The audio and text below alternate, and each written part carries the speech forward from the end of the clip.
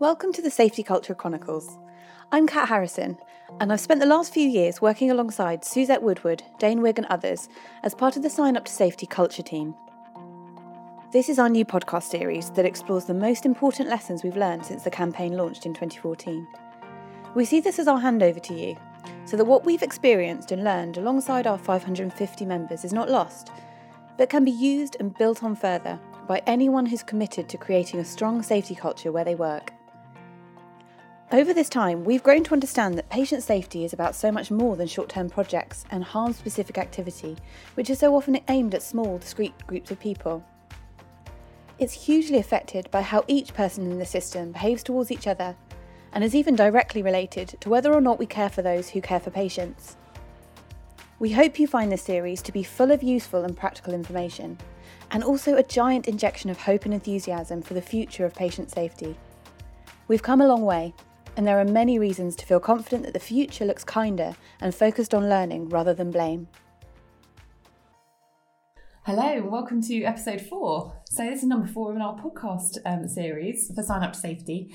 And when we last sat down and spoke, we started talking through an event that we held called Beneath the Surface, and how that really changed our thinking and made us start to value and understand the impact of how people talk to each other, and just the very act of having an opportunity and space to talk to each other in a way that helped people to be really listened to and heard, and how valuable that was, and how important that seemed to be and impactful for people.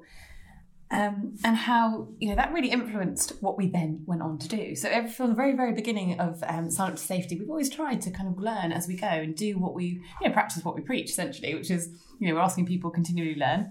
That's something we've always tried to do ourselves. And this was a really clear example of it. And so from that time onwards, from sort of year 3 onwards, we started to really focus down on to helping people talk to each other about working more safely. Yeah. And so we thought we would delve into that a little bit more deeply today, because you may have heard of kitchen tables, which are coming up again. Kitchen table week, we've done it twice now. We're coming up to a third one next year. And so it's become a really major focus for Sign Up to Safety, and a massive part of what we want to leave as our legacy as well, an understanding of how something so simple, something that conjures up an environment where people feel safe, feel heard, feel welcomed, how simple that is, but how impactful it is as well. So that's what we're going to talk about today. So I think we should start with where the idea came from. We talked about it a little bit in the last episode about how it was just a conversation, and it conjured up again. That's all I remember. I just remember us talking around and saying, do you remember what it was like and how lovely it was? And I think it was probably one of our times when we were trying to explore different metaphors as well. So it was a nice metaphor to use. And then we looked up different types of ways in which people have met in terms of conversation. So things like World Cafe and things World like that. Cafe, yeah. Or even much earlier in terms of different cultures and communities just sitting around a fire and talking to their elders and hearing the stories of their elders being passed on and then passed on over generation and generation. And so we like the thought of passing knowledge on. But the other thing that we wanted to create was the ability for anyone and everyone to talk together, because one of the things that we felt we'd noticed was that different groups didn't feel that they could talk to other groups, and typically we might say doctors felt intimidated to talk to nurses and vice versa. So there was something about the principle of bringing people together to talk to different people in different professions. There was the other principle which we thought would be nice, which was bring people together and not come along with your status and your title. So just goes at the door, doesn't it? So turn up and say, hi, I'm Suzette. And this all ties back to the event that we did Beneath the Surface that we spoke about in the last episode as well. So go back on that one if you haven't had a chance to listen in, because that's probably something that we didn't talk about, was actually there was so much careful facilitation around that, but also a key part of that was how you break down the hierarchy. And so it was about looking at the actual environment that you're dealing with and being really honest about that, and looking at how can you adapt what you do in order to shape that in a way that will be collegiate and the kind of environment that you want to create, rather than just go with what you think will come through the door. just because there is a hierarchy doesn't mean that in this moment there always has to be. Exactly. You can influence that. And I think some of the things that we were trying to do with kitchen tables was kicking back, is that the right word? But or try to make sense of some of the safety interventions that are currently out there, like huddles and briefings and debriefings, which are ways in which people have decided that's how you will come together and we will talk about safety, or the theatre session that we've just been working in, or the GP clinic that we've just run, and ask ourselves what went wrong, and what could we do differently tomorrow to prevent that thing from going wrong or something. And it was very heavily focused on the negative, but also it felt that in some circumstances that was done amazingly. In other circumstances, it was simply bringing people together because they felt they should. And it was also, what we heard from people was that it still perpetuated the hierarchy, so that you would stand around or sit around in a huddle or a briefing, and the person with power would talk. It doesn't necessarily mean the person who was the most senior, but the person with power in terms of they would deem themselves as the most expert or the most important person in the room, and that they would dominate it. Sometimes, isn't it? Yeah, exactly. The whole grandstander, as we might call them. So we wanted to create, it's kept harking back to that time around a kitchen table when everyone has a level playing field, you're all the same. But I suppose mostly it's that feeling of talking to your family and friends. So we're not... Acceptance, I found it. Like in a family, there might be, parents who might be considered, the bosses or whatever, or be in a more position of power. But there's an acceptance from everyone around the table, and trust and love and care. And so that for me was the antidote to the way that hierarchy is perceived, because you can still have leaders and people who, set the tone or who set the direction of travel, but that doesn't mean they have to be abusing that trust, that sense of power. So how they use that position plays into it as well. So, and I think that's for me where it matches. I think I remember as well, like a big part of us reaching this point was reflecting on how we operated as a team. Yeah, we tried to test it first of all we had a really patient first conference they do in London once a year. They offered us a really big space to come and use how we wanted, and we thought, let's try this out. And we called it the Campaign Kitchen, but it was full of kitchen tables. And unlike any other stand, it was just tables, chairs, us sitting out, and cake, and some artists at the back with a massive mural that they would just capture the themes of what we were talking about. And people would walk past and go, sort of be curious, and then eventually they'd step over the threshold and come sit down. And it was 2 days of amazing conversations. But what was really interesting about when we planned it, we overcomplicated things. We tried to sort of design our era or whatever, we were thinking about how to make this go right, and what we did was just chuck all of that out and just simplify it, and then just sit up and see what happens. It moved from being like, what are the objectives of the day, to and that's one of our lessons, is sometimes don't expect an outcome, just let's see what happens, because that's where you learn. If you come in with an open mind, it might take you in another direction completely. And you've said often, don't overthink it. When people have asked us for advice about how do you set up a kitchen table, how do you minute a kitchen table, how do you measure it, how do you write down everything that's been said and then pass it on, and we've all gone, that's not what a kitchen table is about. And you've always said don't overthink it. And I think what was interesting was that we'd come from trying out trios and playing with them, and we'd gone to that fishbowl methodology that we used, which you'll hear in some of the other podcasts, and hopefully there'll be some stuff that you can download from our website to have a look at those different methodologies. But I think we probably were slightly wedded to a methodology, starting with the kitchen table, thinking, we'll have speakers, and we'll have storytellers, and we'll have listeners, and we'll have observers, and we'll have a scribble sheet in the middle, and people will write down their metaphors and their pictures. Whereas actually, like you've just said, Dane, we quickly realised all we actually need to do is just sit there and listen and be there for people to talk. I remember the how-to guide we were going to write. So when I came back, and it was, there was a big focus on method. Like, it's natural to kind of, you think, what do we give people as a tool? Because people want a tool. And it was like, it's very counterintuitive to then go, actually, we're not going to give you a tool. We're just going to say, this is the behaviour you need to display in order to get the kind of result you hope for.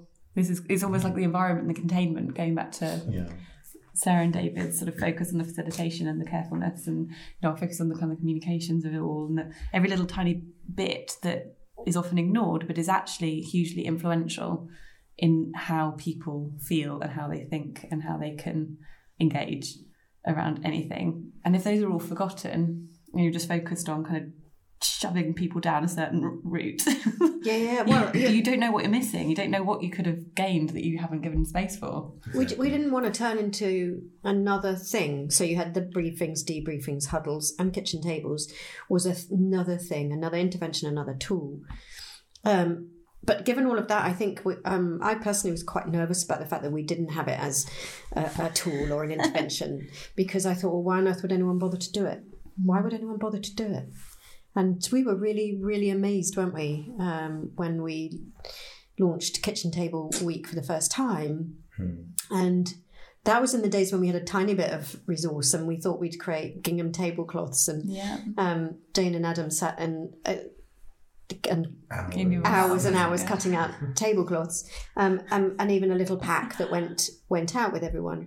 And we had a really, really large amount of people interested in those packs and wanting them. To click really, because it was, I think, the metaphor of a kitchen table most people could connect with. So I think that, and the fact that our message wasn't it was about simplification and make it easy and just be welcoming, do all the things the behaviours that matter, about being caring and warm and kind. And I think that's what people grasped it easily. And there was a huge uptake that first week. The first Kitchen Table Week. And I think the other thing that I was so blown away with was not only the engagement and the desire to do it, and people had them and they posted loads of pictures of people sitting down around gingham tablecloths and eating visually resting as cakes and tea and coffee and fruit and anything else, but also the inventiveness. So then people started to go, well, I live in I work in a partnership trust or a community trust or a GP practice, and so I'm going to have to think this slightly differently. So when we hop back to our first podcast, when we talked about how important it is to adapt and think about what matters to you and how you might do it, I think people were growing with us and said, well, they've suggested kitchen tables, they've given us some sort of principles behind why they might work and how you could do them, but we'll adapt them and make them work for us. And so we had people going on trolleys, didn't we, around wards. There's a Mad Hatter's Tea Party as well. A Mad Hatter's Tea Party, how brilliant is that? And then going out in their cars and going out and visiting people and sitting in homes for patients with dementia. And help it. One thing that really stood out to me as well was that some places, again, took the lead from us in terms of us trying to say, like, empower people to do this themselves, don't tell them what to do. I would just create kits that would allow people to do it where they wanted to. And so places like Frimley have got kits that you can just go and borrow. And you can just go and do your own kitchen table when you want to. And do them anytime, not just... Not during the week or... and kitchen table in an envelope people have done with a tea bag. And I remember a chief exec saying to me, I really like to speak to my staff, but the moment I go and speak to my staff, they see me as the chief executive and I'm really important, or whatever you might perceive as a chief executive, so they're really intimidated to actually talk to me. But you gave me the opportunity and the permission to go down and just sit with my staff, and they saw me as a human being, as somebody else just sitting around that table.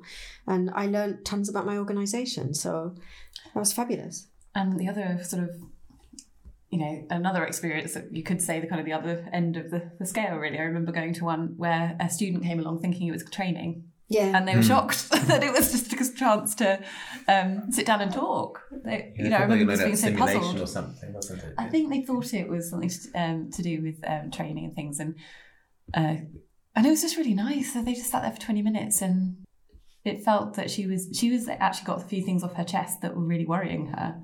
And she was able then to hear from people a bit further ahead in their careers and things, just to share a bit of camaraderie, really. And she went away with a smile on her face, and I thought, that's great. She'd come looking stressed with a pad, thinking how I'm going to squeeze this into the rest of my day, and just taken 10 minutes and left again. I mean, I think it's really important to say that it's not the answer to everything, and nothing is. We've said that before so many times. It's not the solution for having conversations, it's just one. It's a way of creating a space, isn't it? And it's not even about what you have to speak about. You don't have to talk about. We now know from everything that we've done and everything we've researched and our own experience that actually patient safety itself is so much broader and more relevant to things like staff wellbeing and joy and celebration and things that we're going to go on to talk about in another podcast. But it doesn't have to be, this is a patient safety kitchen table, because actually people's thoughts and feelings and their experiences are all connected to how well they can care for others. So it can be what you want it to be. Yeah, it's just about creating that environment. Yeah, in space. Yeah, it's the space to create relationships, talk to people, have a bit of time out, and actually, crucially, to maybe have something to eat and drink that you might have not had time to do so. Just as much as talking about safety. That's why I think the trolleys were so smart. Yeah, as well, because you're going to people and saying it's okay to eat and drink as well. And I think it doesn't take you long from sort of talking to people or looking at Twitter or anything to realise actually how rare that is for people to go, no, it's okay, take 5 minutes. And I think that's some of the things associated with the kitchen table is learning about the principles in relation to just people meeting up. So too often we talk at conferences where all it is just people on a platform talking at a very large audience who are taking notes or taking pictures with their smartphones and there to absorb. Whereas we would suggest that a really amazing conference is one where you are much more about engaging each other and talking to each other and working through things together. And I know that the World Cafe is a similar methodology that does that. But I do remember one time we went to a kitchen table event that was kind of had a bit of a conference on the side, but the whole hospital canteen was multiple little kitchen tables. So they'd not only held one, they'd held must have been at least 30 or 40 kitchen tables in that room, which wrapped around the conference. So you would have people on a platform telling you stuff, but you'd also have these wonderful ways in which you could talk it through. And I think another place that we went where that it worked really beautifully, the sort of concept and the principles associated with kitchen tables, was an a conference we went to where it was a kind of lovely mix of somebody spoke. Then there was a table discussion, and then there was a standing conversation. Do you remember that one where they all stood up? Were you at that one, or was that day? They all stood up and had a conversation, and then there was a presentation, and then a kitchen table kind of discussion, and then a standing huddle, and it was just this really multiple use of different methodologies just to get people to talk to each other. So there are so many different ways you can use this, as long as you hold on to the fact that it is cost-effective, relatively simple, and a lovely way to bring people together. That's all you need to really know. But also, I think as well, it can be sort of diminished in some ways too by making it like it is very simple and it is very easy. Yeah, so people think, so what? Yeah, exactly. And actually, it does. We got to this place by starting to realise the importance of culture and behaviour, rather than just the kind of act of doing stuff. It's how it's done and the behaviour that goes around that matters so much. And that's, a hugely important area that's still just being tip of the iceberg being explored. And so this kind of approach can really help with that, trying to get to grips with helping people understand what others think and feel about these things that impact on them every day. So it's, it is time out, and it is, it can be whatever you want it to be, but it's deceptively simple and deceptively straightforward, I think, too. Yeah. But the other thing that it makes it achievable is the fact that it doesn't take much effort, resource, or time. Yeah. So you can do a kitchen table in literally half an hour. And time and time we go to organisations who say we can't send staff out to stuff, we can't send them out to conferences or events or even workshops because we just A, don't have enough staff, B, or enough resources, or just things, priorities take over. So if you can do something that's in half an hour as you're maybe having your lunch, then that's not actually adding to your day, that's part of your day. Yeah, true. So yeah, I suppose that kitchen tables now is running into, as I was saying earlier, it's going to be 3 kitchen tables by the time we wrap up Sign Up to Safety in March 2019, kitchen table weeks rather. And we're looking forward to sort of, going through it again for a third time, but also sort of building on what people have experienced in the past. And we tried to do that with each experience of it, haven't we? The first one was very open, and we just asked people to give it a go. And it was more about, for us, about the sense of what will people think of this. And with the second one, we asked people to consider asking some specific questions around what people feel about how can they bring more joy into their work. Yeah, I think that was the nice thing. Culture. We started to realise that people were focusing on what was going wrong quite a lot. Exactly. Yeah. So it was all about this bad thing, this incident, this thing that gets in the way of being safe or safer. And we already have the relentless negativity associated with safety. So there was something in us that thinking about maybe we could not be the telling you must talk about these things, but give a few suggestions that maybe you might want to look at what works well.